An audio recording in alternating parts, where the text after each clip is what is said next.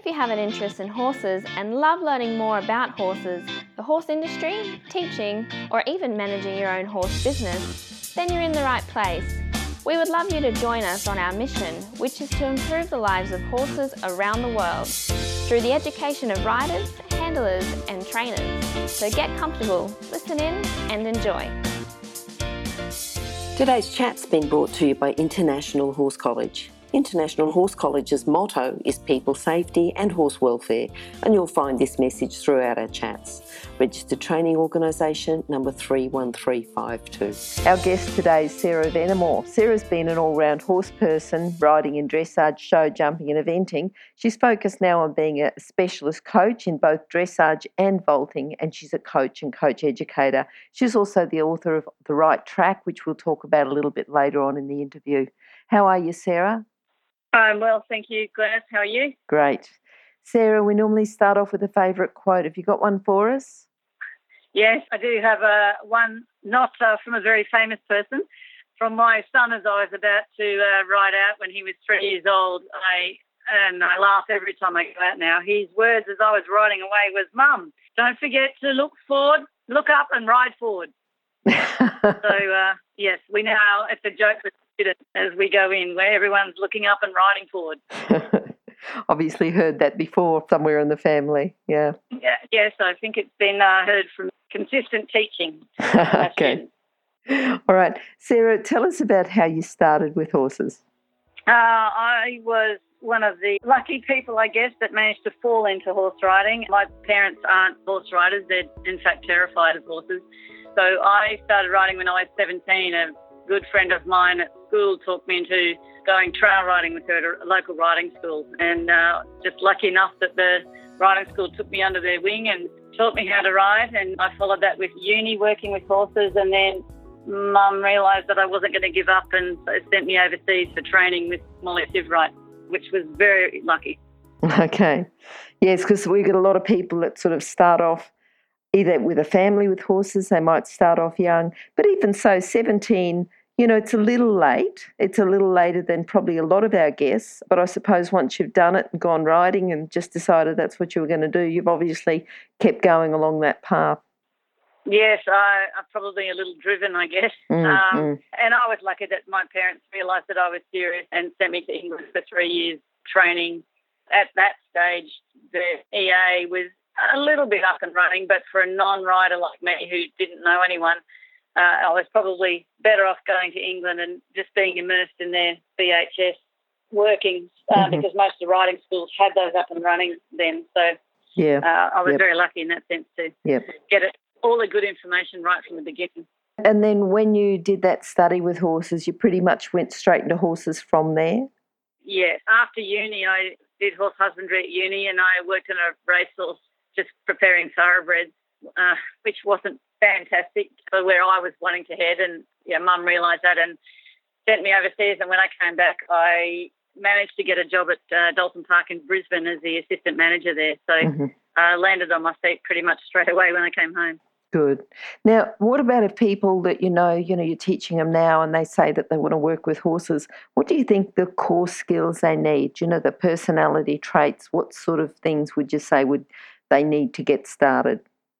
I think the main thing is that they have to understand the hard work that's involved as well as the enjoyment, and they need to be probably driven. I'll be honest when I say I really try and encourage all my students to go to uni, and then if they're still interested to then come back into the industry, because it's quite difficult. It's not an easy way to make money. So I try and encourage them to go down another track. I haven't succeeded all the way around, and the riders that I haven't succeeded with are going fantastically, I'd have to say, in the industry. So I suppose it's almost like you put it up as a barrier and say, no, don't work with horses, go to uni first. And they sort of say, no, I'm determined to work with horses, and then they do it and do a really good job with it. Is that right? Yes, that's pretty much how it works. And, of course, the reason why that works is because they are driven and they're saying, no, you're not going to make me do what you're suggesting. I really want to do this. And it's that personality, I think, that pushes you through as a horse rider. Yep. I think that's a good tip, to have that driven personality.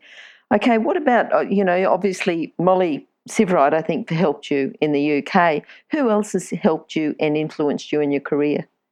When I came back here, I spent a little bit of time at Burton Marion Hartog. That's where we started the vaulting. Mm-hmm. And they were very supportive of vaulting and pushing that through. And then I spent quite a lot of time in the Southern Highlands in New South Wales and worked originally with Janice Usherwood there, and then had a little bit of help with Sue Hearn.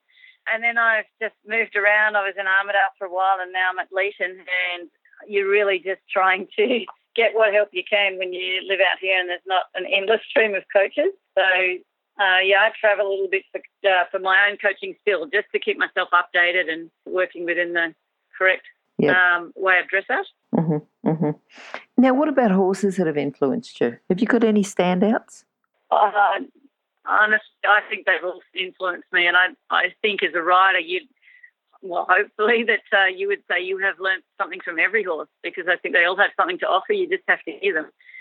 I suppose my first warm blood was a real learning curve for me. He was quite strong in his personality, and I was probably not understanding as much as a rider about how warm bloods work. So that was a very steep learning curve. But I think, I enjoy riding all of them. They all have different traits, and they're all teaching me consistently about how to listen and take the information onto the next horse. I'm just thinking, sort of working around the world in different schools. It's not just you going into a yard where you've got one or two horses there. Schools where there's quite a few, so you'd have a lot of experience riding quite a few different horses. Yep. Yeah. All right. What do you think, and this is as a rider, as a coach, and a vaulting dressage coach, what do you think your proudest moment's been? Yeah, I guess there's quite a few for me, just even personal achievements of getting the horse up to the next level. I guess you have quite a few horses in for training, and some people are, I guess they come to you saying, this is not fixable, we don't know what to do with it. And just even little achievements like that you can fix it and help them along their way. I certainly have a lot of proud student moments where they achieve personal best when they go out. Yeah, and there's so many, I suppose. And even Aaron Child, the fact that he's riding and doing a really good job for a child that doesn't get much coaching because I'm so busy coaching everybody else's children. Yeah, so that's a pretty proud moment too, that's still happening. That's good. And during that time, I'm sure there's been some challenges. You want to tell us about any challenges that you've had, or your biggest challenge? I think I probably haven't been as lucky as some of the other competitors. I think just as far as, I guess the good horses that come your way, sometimes it's you've worked it out yourself, other times it's pure luck, and I probably haven't had the best of the best. But, and then you just keep on pushing through. And I suppose financially as well. My parents certainly did a wonderful job sending me to a great school and university and overseas, but then you have to make your way in this horse industry that doesn't provide a lot of money as you work your way up. It's bare minimum. And I guess that was the ultimate challenge, is trying to win financially. And I've definitely had a little bit of help from parents, thankfully. Mm-hmm. But, I reckon that'd be the ultimate challenge. Yeah. All right. Now, I want you to think about, because you teach dressage and you also teach vaulting. Is there a correlation between the two, or do you have like a set of riders that you teach dressage and a different set of riders or students that you teach vaulting?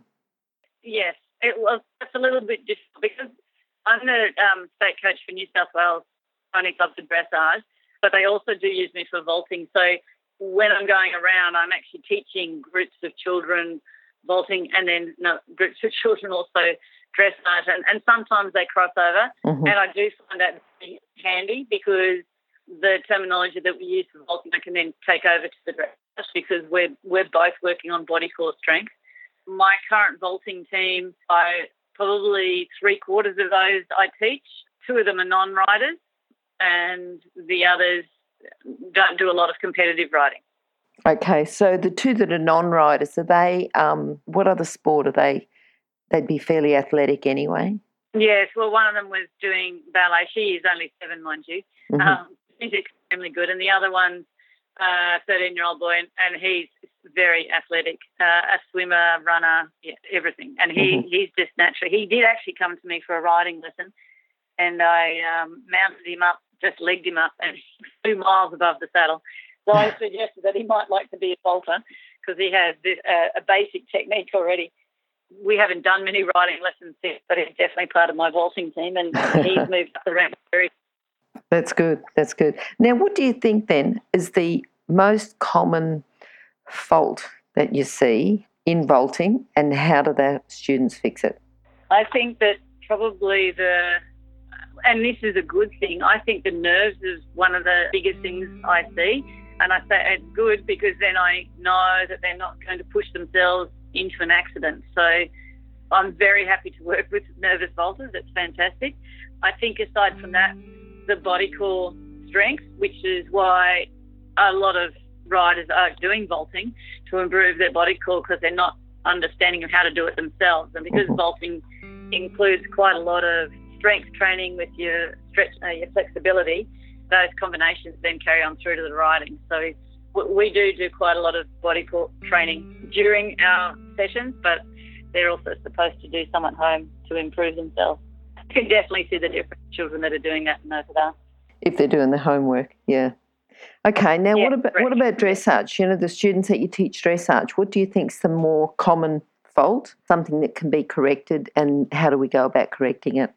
I actually believe that it's lack of faith in themselves, and I would go, that's quite common where I am living out here in the moment. So I don't know whether that's an out west thing and the fact that there's not many coaches out here, I'm not really sure, but it's not a physical thing, it's definitely a mental thing.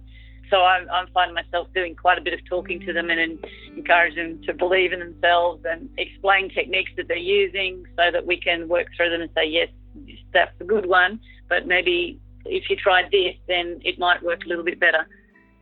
Okay, that's so, good. Yeah, definitely more mental than physical. So you find yourself in quite a few different roles as a coach, not just the riding instructor, but that other support as well. Definitely, yes. I think that's a very big thing. Because I teach ladies, so I run ladies camps out here.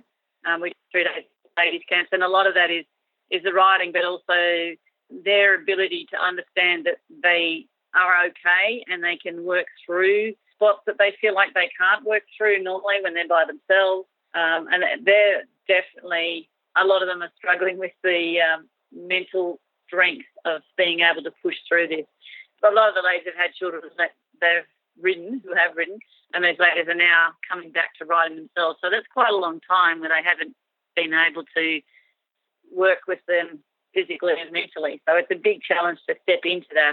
And we've had some major successes, some great fun with these ladies, realising that they can actually do these things. And because I have a big vaulting horse, we also did a little bit of vaulting last time too, which really pushed some boundaries. Mm-hmm. It was very exciting for all of them that they managed to do it. That's good, isn't it? That's good. All right, now I'm going to ask you to talk a little bit about your book and what it's for, who it's for, and the type of exercises and that are in it. So I've been state coach for New South Wales Pony Club for about 20 years now, and the book came as an idea from me teaching the riders, because at the end of every session, some of them were saying, may I have some exercises? Could you just draw some out for me to take home and have some homework? So I was doing that. And the tricky bit with Pony Club is you have, certainly at junior regionals, at least 6 as a minimum, generally for Pony Club, riders in an arena at once. And you need to keep them moving all the time. They need to be interested.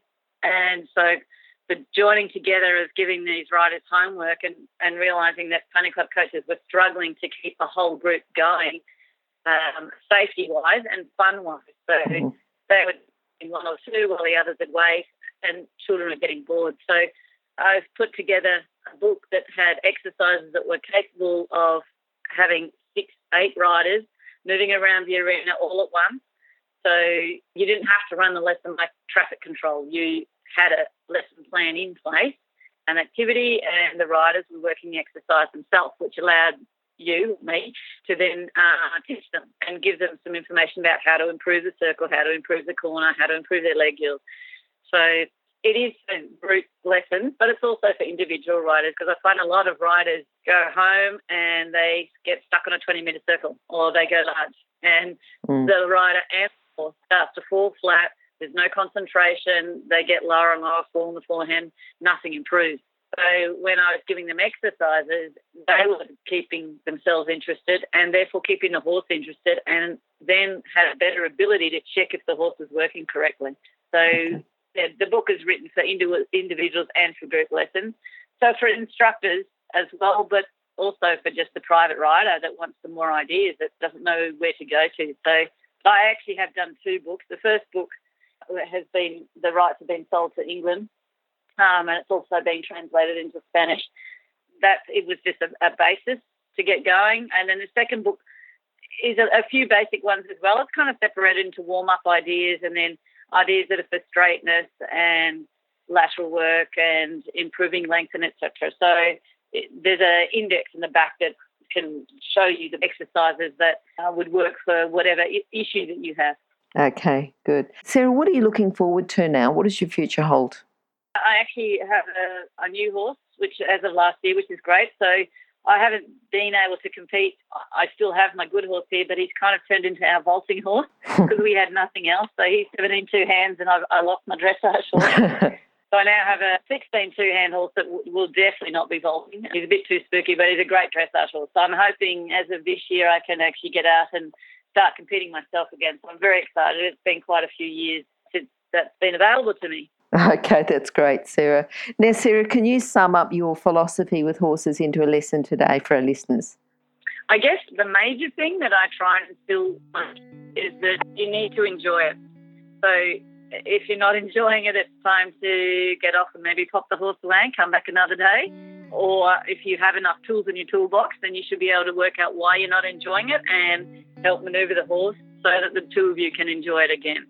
I definitely say this it's got to be fun. It has to be fun for both of you. And if you don't have enough tools, then ring me and I'll give you some more tools so that you can enjoy it. Okay, then Sarah, how can people contact you? Have a mobile. Would you like the number? Yeah, please. Yeah, look, you can say those details, but they'll also be on our Horse Chats page, which will be horsechats.com/Sarah Venamore.